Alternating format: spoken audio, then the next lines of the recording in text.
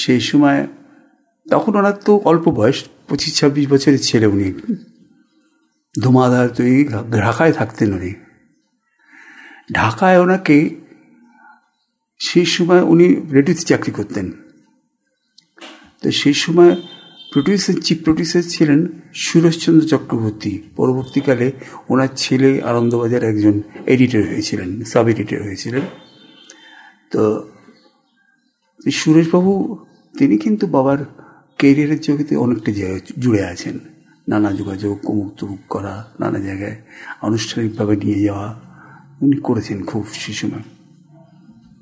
তো একটা ঘটনা এরকম হয়েছিল, ওনার লেখারি শুনে তখন একজন বলল যে এরকমভাবে এ আর এমন কি,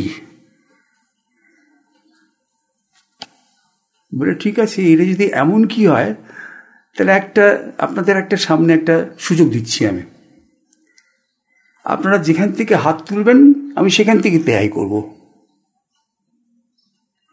বলতে বলতে এরকম গায়ের সমস্ত লোম দাঁড়িয়ে গেছে আমার একবার।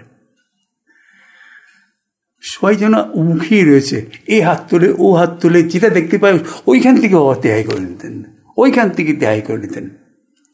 এবং যখন এরকম ঝড়ের মতন তেহাই চলছে তখন আবার একজন জিজ্ঞেস করলো যে আপনি যে এই লাইকারি বলতে যেটা করছেন খেয়ালে, তখন আমাদের এখানে কিন্তু বাংলাদেশে খেয়ালে যে একটা মধ্য পার্ট রয়েছে না, বিস্তারের পরে একটা লাইকারি করা হয়, সেইটা তখন ধ্রুপদী অঙ্কের সেটা কিন্তু তখন ছিল না। উনি তখন সেটা বোল বানিয়ে দিয়ে করা হতো, সেগুলো উনি লেখারি করতে আরম্ভ করলেন।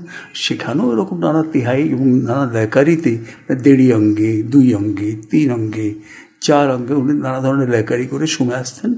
মানে সে অনবদ্য বস্তু, মানে কি বলবো, আমার নিজের তো শুনেছি আমি, সে এখন আমার বলতে বলতে আমি দেখতে পাচ্ছি সেগুলো একেবারে, সে ভাবা যায় না এরকমভাবে এত সাবলীল ছিলেন।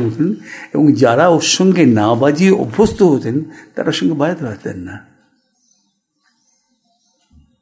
এই ছিল ওনার গানের ধরন। এবং পরবর্তীকালে এই ধরন উনি নিজের থেকেই পাল্টাতে আরম্ভ করেন। লোকে বলে যে ওনার এই তানের প্যাটার্নগুলো উনি দিলীপচন্দ্র বেদীর থেকে কিছুটা পেয়েছিলেন। দিলীপচন্দ্র বেদী পাঞ্জাবের একজন শিল্পী ছিলেন। তো আমি দিলীপচন্দ্র বেদীর সরাসরি গান শুনি, রেকর্ড শুনেছি। দিলীপচন্দ্র দেখেছি খুব পাল্টাই করতে দেখেছি আমি, নানা ধরনের পাল্টা করতেন।